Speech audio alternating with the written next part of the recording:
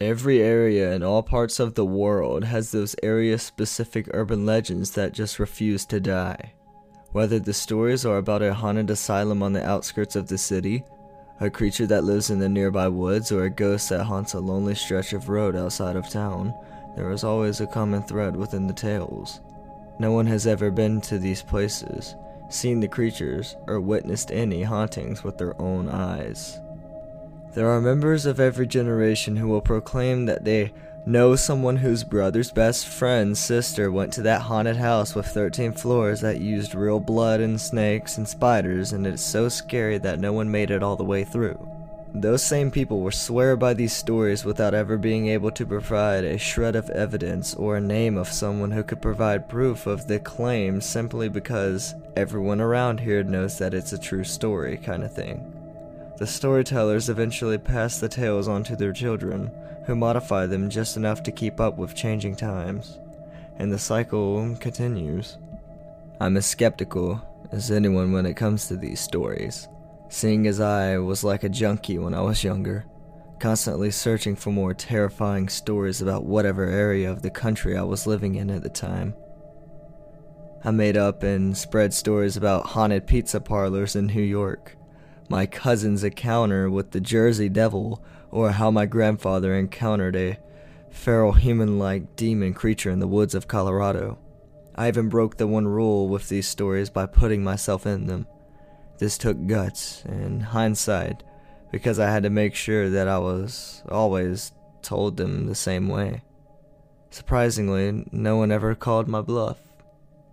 I like to think that I have had some wonderful contributions to various urban legends around the Midwest and Northeastern states.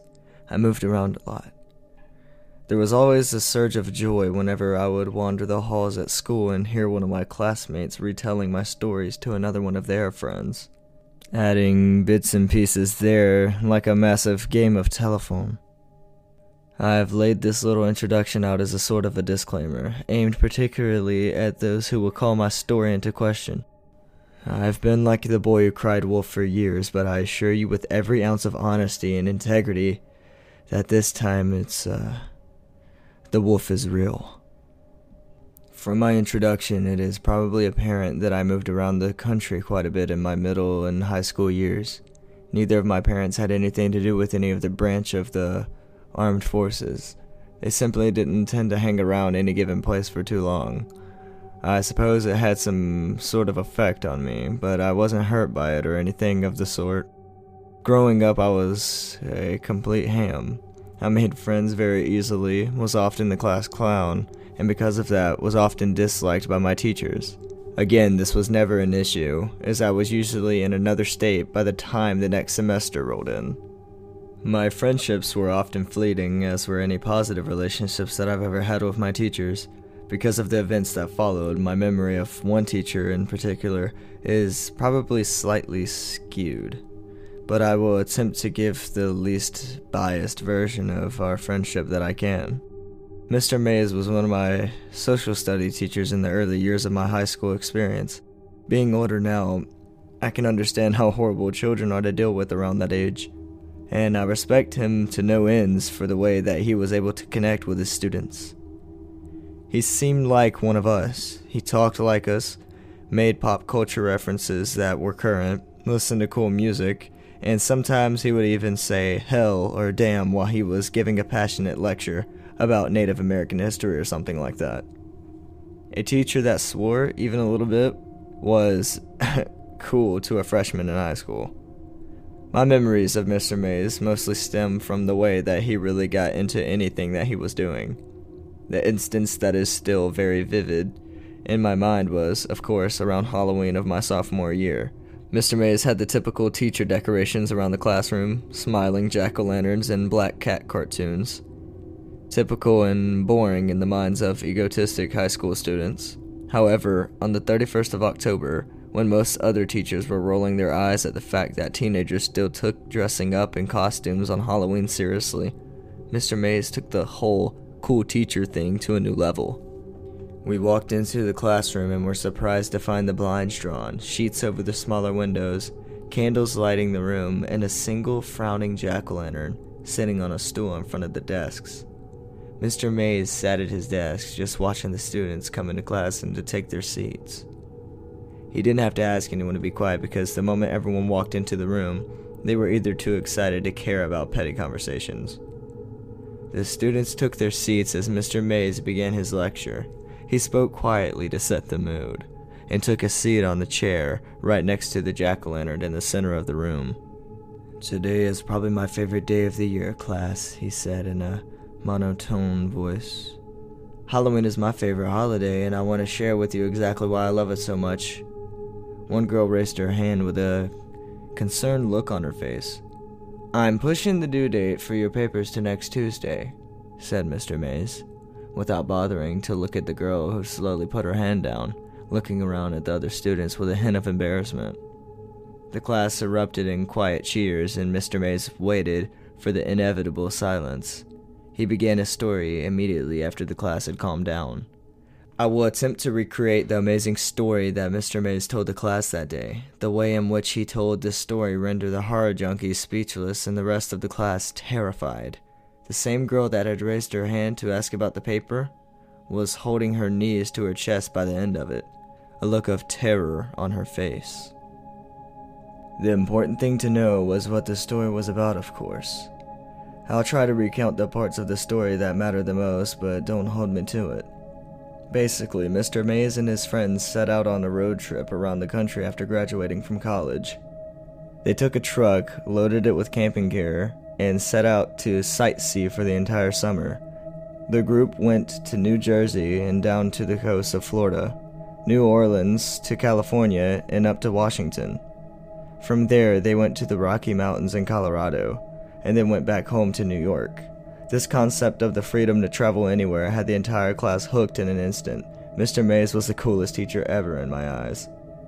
Being adventurous college kids, the group didn't bring a map.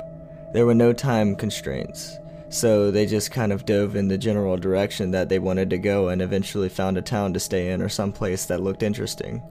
He told us that after spending a week in Colorado, he and his friends had to travel through miles and miles of corn, plains, and more corn. He assumed that they were in either Nebraska or Kansas when they decided to pool their extra cash and stay in a hotel for a night. They settled into a motel in some town that Mr. Mays could barely remember the name of when one of his friends realized that they were somewhere near his grandfather's farm. He wasn't entirely sure where it was, but being adventurous college kids, they decided to get a quick refund from the motel and try to contact the friend's grandpa. They were unable to get a hold of the grandpa on the phone, unfortunately, so the group figured it would be fun just to show up. Mr. Mays' friend was adamant that his grandparents would take them in and feed them without a moment of hesitation, so the group set out with an hour of sunlight, seeking the salvation of a comfortable house to stay in. In Kansas or Nebraska, wherever it may have been, there aren't a whole lot of natural markers that could guide lost travelers. So in this case, and most scary stories, the group got lost. Never wanting to admit their defeat, they drove into the night, making wrong turns every 5 minutes until they found themselves on a wooden road that Mr. Mays' friend was certain that his grandparents lived off of. Mr. Mays described the road as basically a dark path to hell. I wasn't entirely sure how true this was, because he got very excited and a bit ridiculous with his explanations of the trees that almost grabbed the car, and the red eyes of countless animals looking at them from the darkness. Regardless, the typical horror tropes worked on most of the class. Everyone was terrified. So the group of guys drove on this dark road for about 15 minutes before they came to a clearing and a small building with lights in it, and what seemed to be a silo. They figured that, at the very least, the people who lived here would be able to help them find where the guy's grandparents lived. The whole idea of everyone knows everyone in these hick parts of the country fueled his hope. They pulled the car up near the building, realizing when they were out of the car that it appeared to be like the kind of places where one would store a whole bunch of chickens. Not a home, you know. Still, the lights were on, so they figured they would give it a try. They approached the building as a group, looking in the semi-open sliding door to find a big, empty room. Hanging fluorescent lights lit the room like it was daytime, and they couldn't see a soul. There were no cars, but one of Mr. May's friends was convinced he'd seen someone as they pulled up, so they decided to go inside and see if there was an office or something where someone might still be working.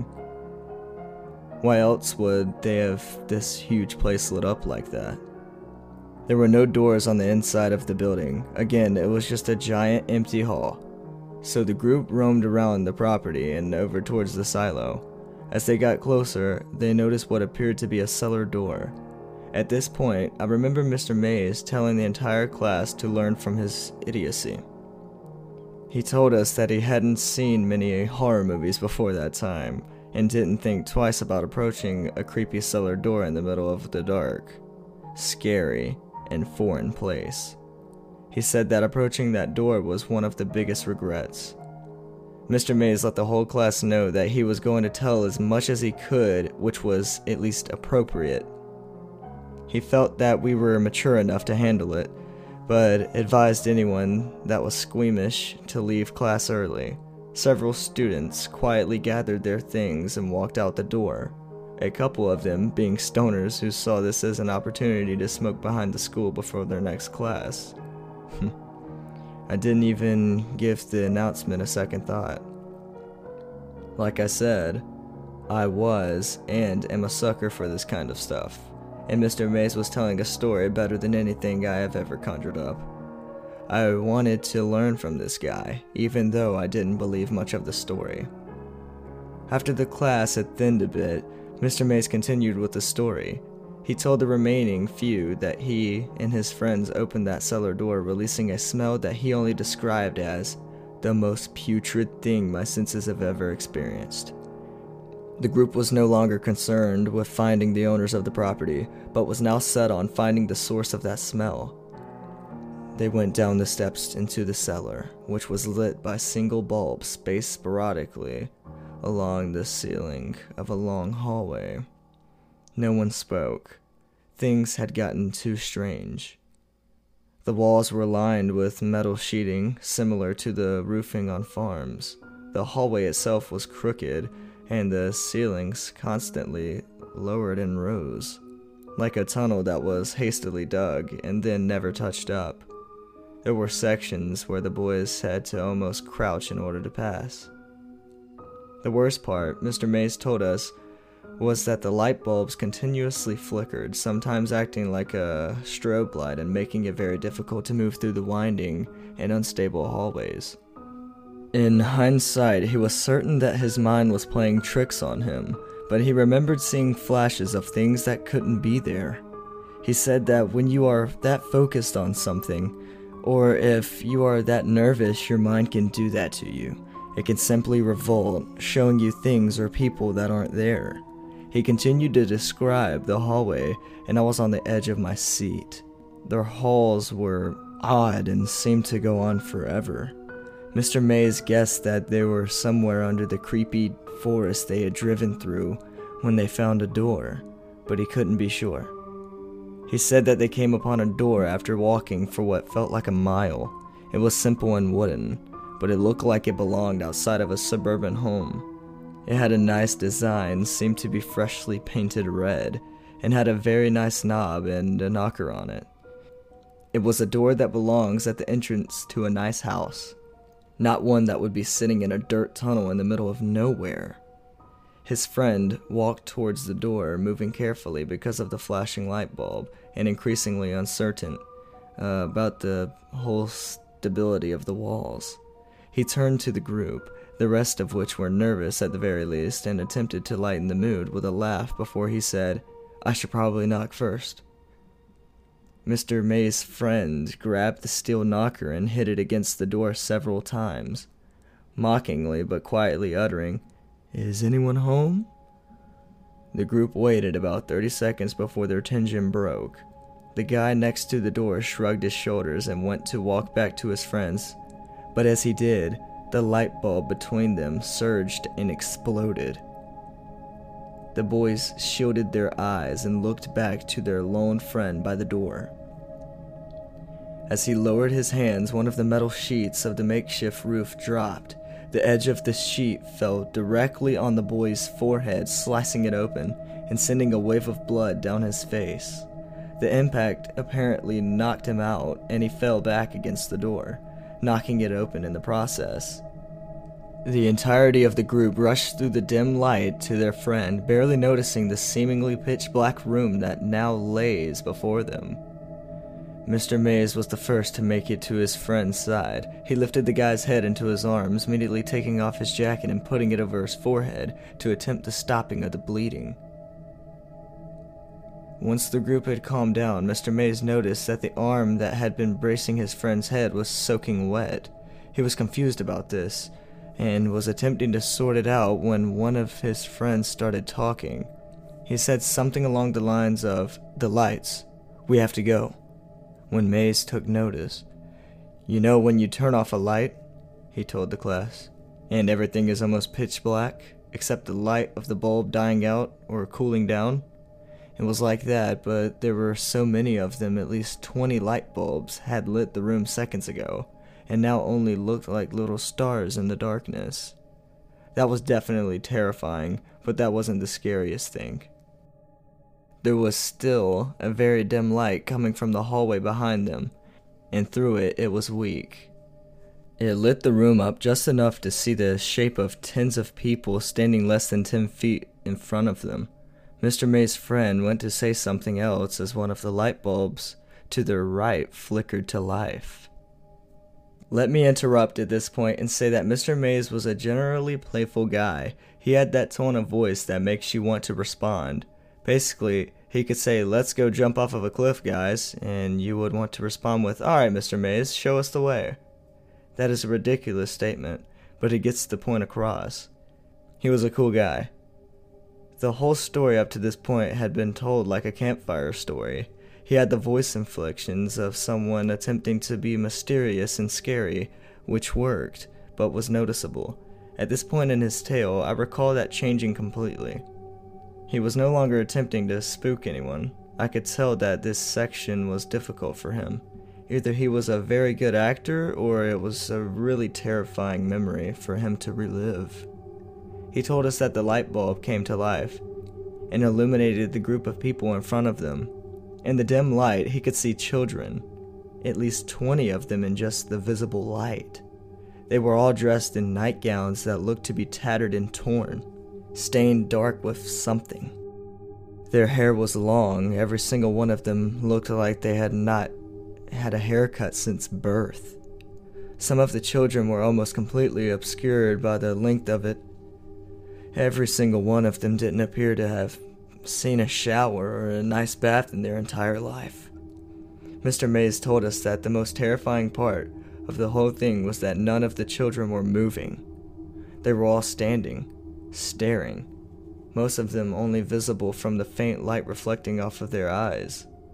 His whole group was paralyzed with fear for several seconds when they heard what sounded like an animal in the distance yelping.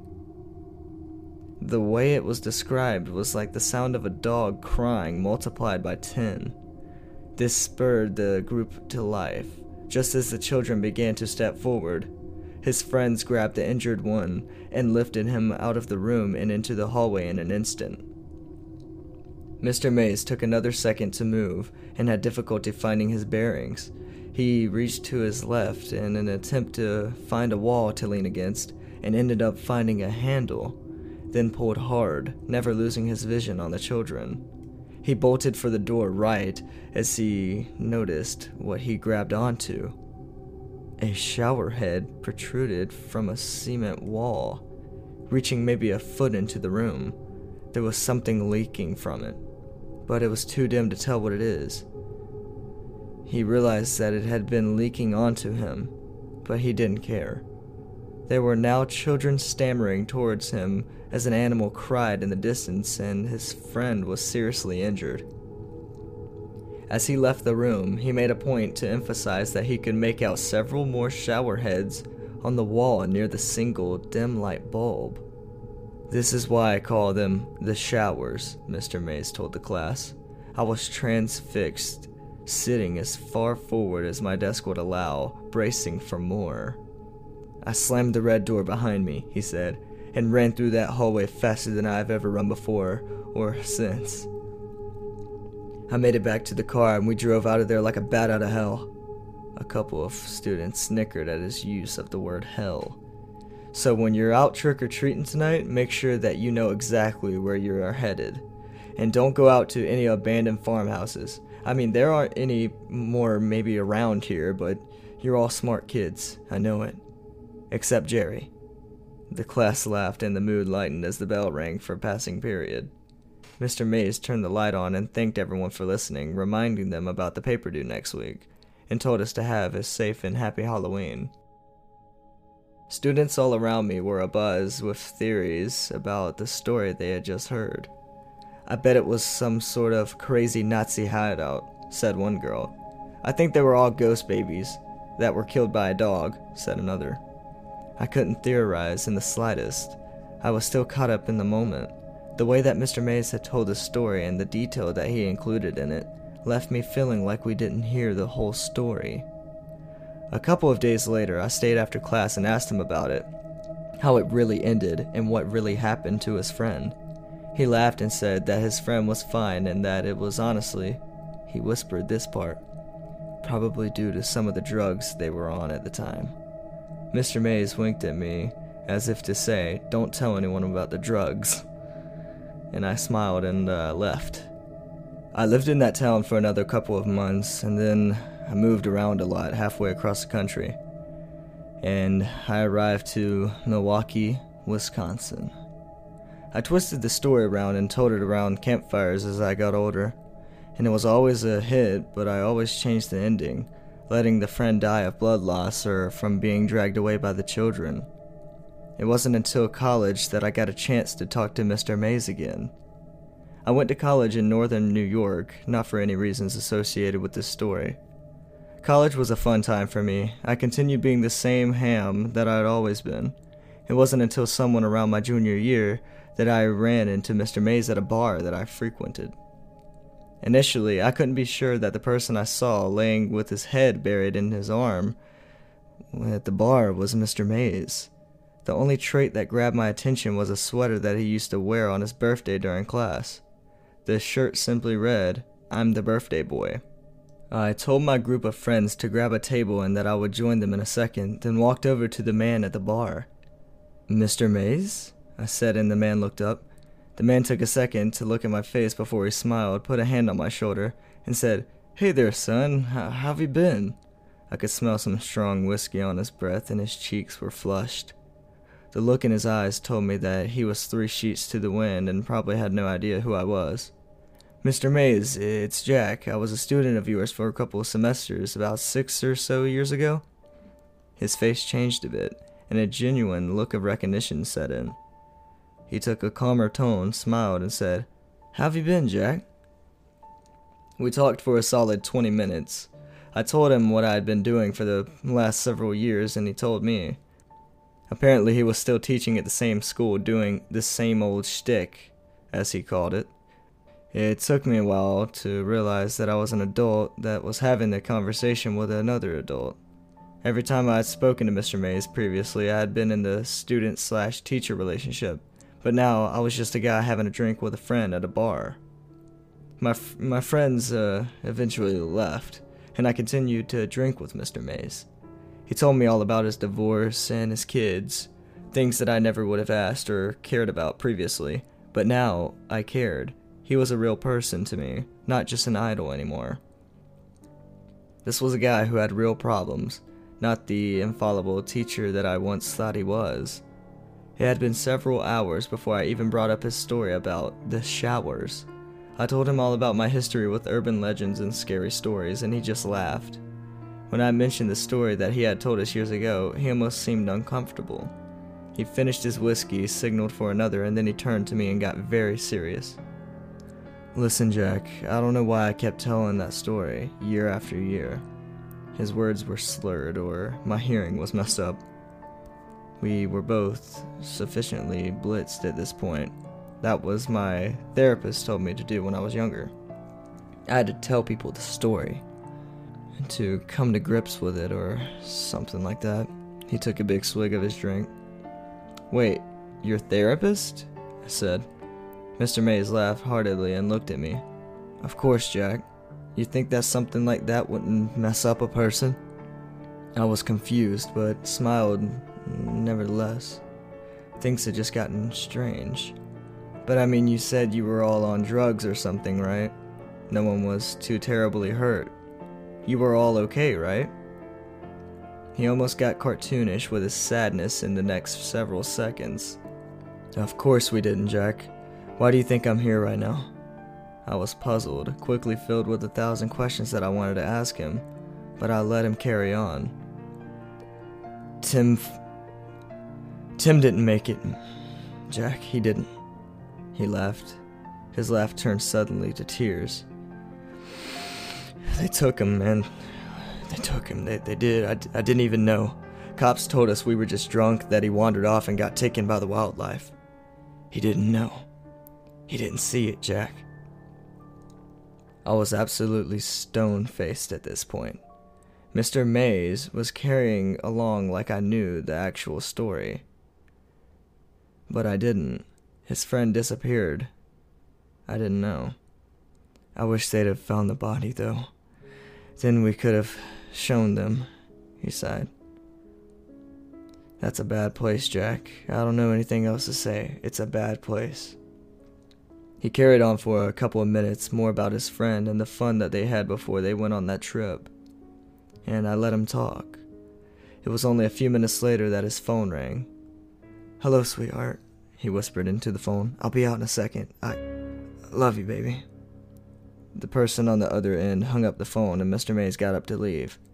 It's been nice seeing you, Jackie. You've got good head on your shoulders, boy. Make sure you use it. He began to walk out the bar. Mr. Mays, I yelled after him. Yeah, Jack? He turned backwards to me. Where'd you say all that showers business took place? Where? Hell, didn't I mention it? It was somewhere outside Broken Bow, Nebraska. Damn hell on earth, if you ask me. Mr. Mays walked out of the bar, waving to me, running into the wall before eventually finding the door. That was the time that I would see him.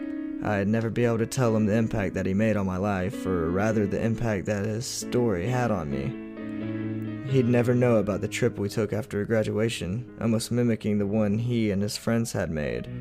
He would never know that the things he saw at that place were real. Why? Well, he died a month later. His liver failed on him.